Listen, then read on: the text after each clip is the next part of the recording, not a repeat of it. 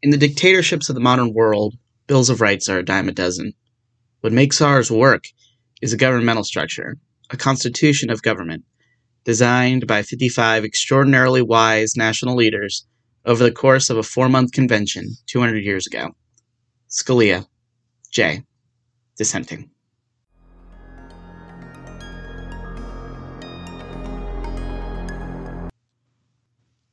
Hello again, and welcome back to Court is in Session. I am Court Culver, and I just wanted to start out by thanking you guys. My first 2 podcast episodes have gotten over 40 plays, which is more than I expected to get out of it. Again, I think I'm doing this more for me than for anybody else, but it's nice to know that at least a few people are marginally interested in the inner workings of my mind. So with that, I want this podcast episode to be about something that is going on right now in American politics that you've probably heard far too much about, and that is the second impeachment of former President Donald Trump. Now, I want to start off by saying that this episode is not my opinion on the merits of his impeachment. That is, whether or not he committed any criminal offenses or whether or not he indeed incited the riots. But instead, this is a conversation about the constitutionality of the impeachment process itself. And I think what I'm trying to get across will become more clear as I talk. But we are citing today the Constitution, as well as a case that I just went over in law school a little bit, Marbury versus Madison, so naturally I know everything there is to know about that case. In case you couldn't tell, that was absolute sarcasm. But this is just my opinion on the matter, and yeah. So, impeachment comes up 3 times in the Constitution. 2 of those times are in Section 2, which is about the legislature, and 1 time in Section 4, which is about the president and the vice president. So, Article 1, Section 2 says, "The Senate shall have the sole power to try all impeachments. When sitting for that purpose, they shall be on oath or affirmation. When the President of the United States is tried, the Chief Justice shall preside. And no person shall be convicted without the occurrence of 2/3 of the members present." So first of all, I want to go to the first sentence there. The Senate shall have the sole power to try all impeachments. So the way impeachment works, for those of you who may not know, although I'm assuming that most of you do, is impeachment is done in the House. It starts there. So if the president does what is called a high crime or a misdemeanor, then the House of Representatives says, "Hello, Mr. or Madam President, you have done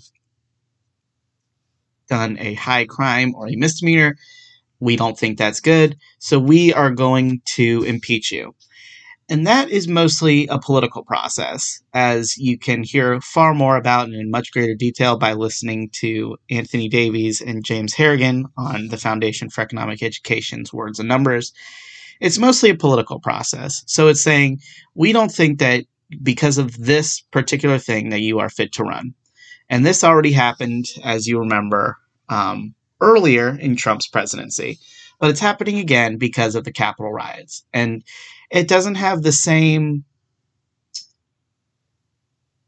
level of proof needed as a regular trial does. It's a political thing. We have this cause of action. And so Donald Trump, while he was president, was tried or was impeached. The House found that he was impeached. But since that happened, obviously, he has left office. He was voted out, and President Joe Biden has taken over. So now we are at a point, unlike any other in U.S. history, where you've had a president who was impeached by the House of Representatives, but left office before he was able to be tried in the Senate. So, as we see from Article 1, Section 2 of the Constitution, when it goes to the Senate, who does the actual removing. The Chief Justice of the Supreme Court is going to preside. Now, Chief Justice John Roberts has already made it abundantly clear that he will not be presiding over this impeachment trial. And the reason that he gives is that Donald Trump is now a private citizen. He is not the president of the United States anymore. This is not something that the Senate needs to be doing. And I want to address this point a little bit more. So, for one, I want to point back to Marbury versus Madison. And this is a landmark case in the U.S. Supreme Court that is most famous for establishing the idea of judicial review. So if the legislature does something that is unconstitutional, the Supreme Court now, after Marbury versus Madison, has the ability to say that's unconstitutional and it is no longer a law. But the other thing that Marbury versus Madison did is it established that the Supreme Court views the President of the United States as an office and not that as an individual. So in the case of Marbury versus Madison, Marbury was nominated to be a Justice of the Peace in the District of Columbia by John Adams, but his commission was unable to be delivered before Thomas Jefferson took office. And when Thomas Jefferson took office, he said, well, no, I'm not going to deliver this commission to you because I didn't nominate you. And the Supreme Court said that it is just one office. This was a signed nomination and sealed from the President of the United States. The President of the United States is an office. Therefore, this is, the same thing. It doesn't matter that it's a new person in office. Now, where does that come in with impeachment? So the original impeachment in the House of Representatives, that was the House of Representatives saying the office of the president, not necessarily Donald Trump, but the office of the president did these things that we thought were bad. The office of the president incited this violence. The office of the president called people to storm the Capitol and create an insurrection. But now we're going over to the Senate. And now that Donald Trump isn't in office anymore, the Senate is not saying that the President of the United States did these things.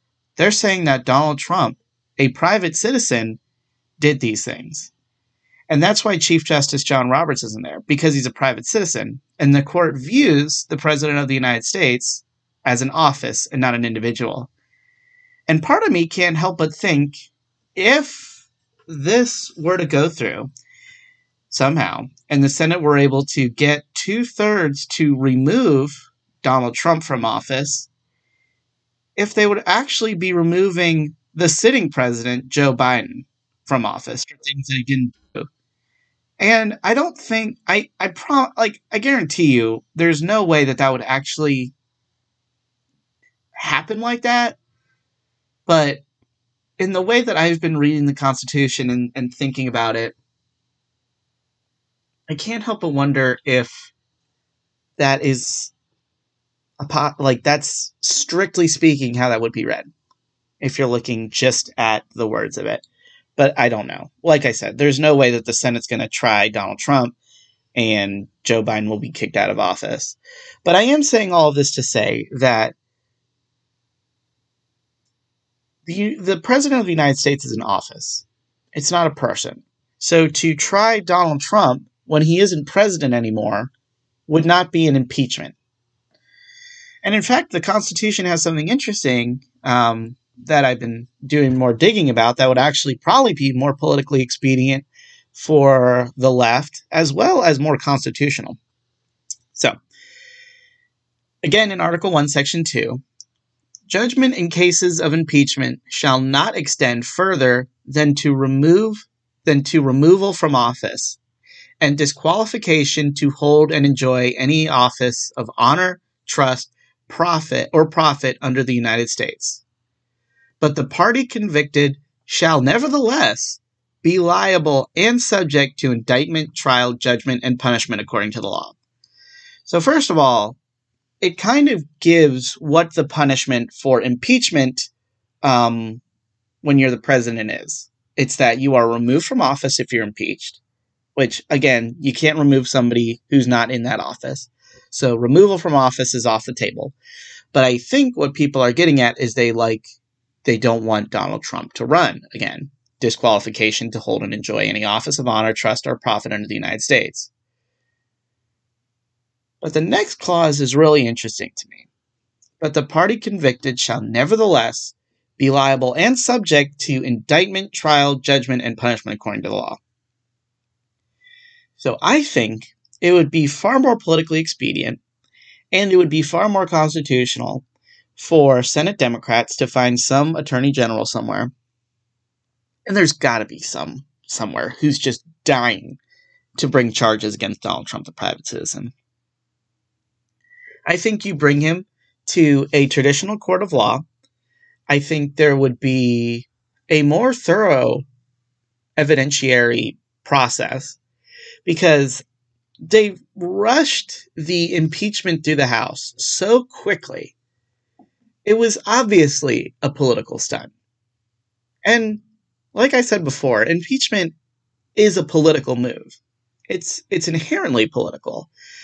But I don't think anybody can look at what happened in the House and say, yeah, I think they did a good job gathering all the evidence. I think they did a good job. I think there was good actual debate. So I think an actual trial and an actual court of law would be a good way for everybody to kind of air their dirty laundry. I think it would be a good time for Donald Trump to defend himself instead of trying to say that he needs to testify and that him not testifying is an admission of guilt, which is just blatantly unconstitutional. But setting that aside, I think it would be a more dignified process and everybody would be able to say what they want to say. So I think if they really wanted to be constitutionally sound, and also I think if Donald Trump went to jail, I think that would be incredibly embarrassing, and I think that would serve to the effect that he wouldn't be able to hold office anyway.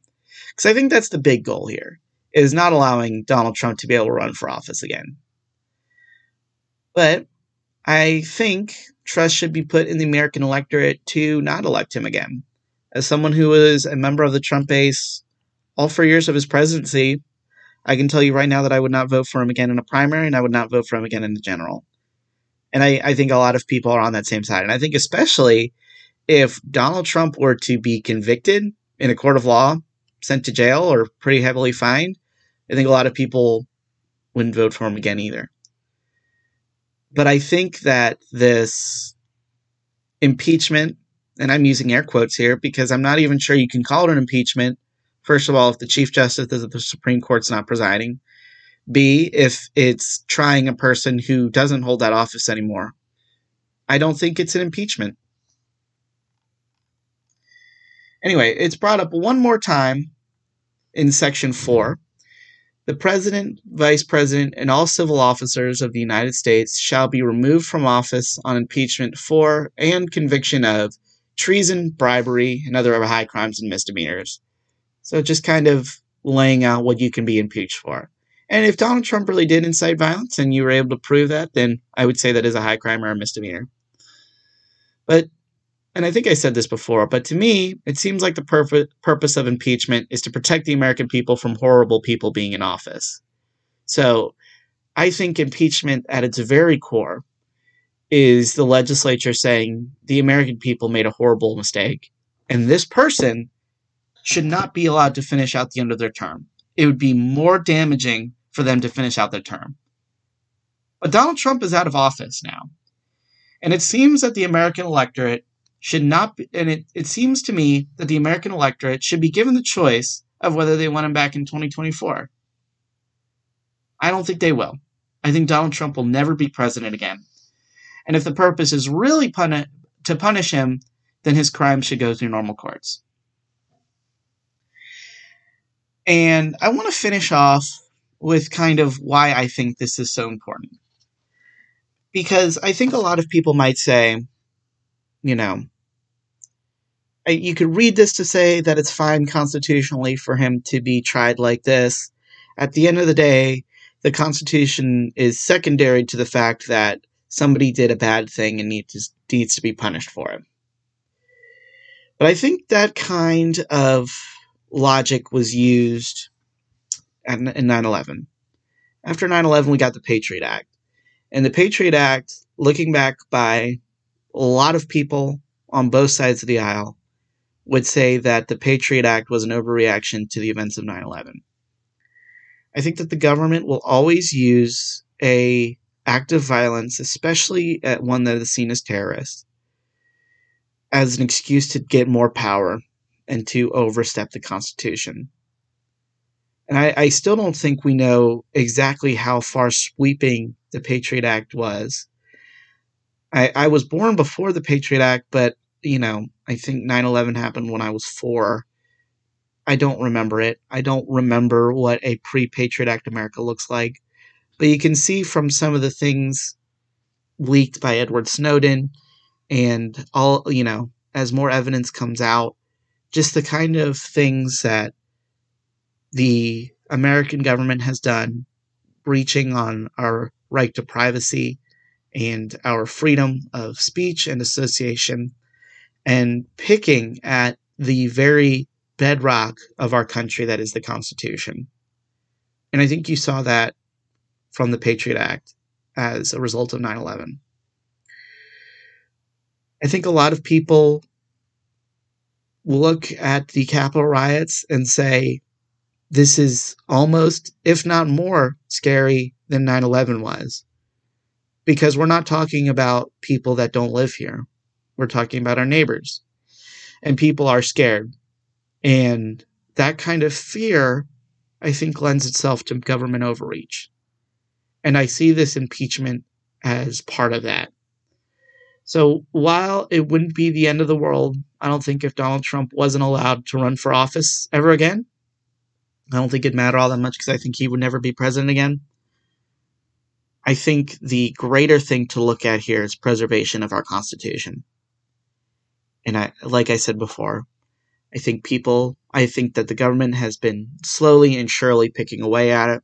And I think that's probably going to be my next podcast episode, is kind of my rather dismal view of American history, and explaining how we've become more and more progressive as a result of the Overton window and why conservatism has been largely unsuccessful despite winning a lot of elections. But my point is here that I don't want this to be part of a broader overreaction, much in the same way that the Patriot Act was to 9/11. So on that happy note, I am ending this podcast, probably, I don't know, a little bit on the early side. But I wanted to thank you all for listening, and as I said, I am no great constitutional scholar. I am just learning how to read the Constitution and how to read law. I'm just a first-year law student at George Mason University, but that is my take on what's happening now. So thank you for listening.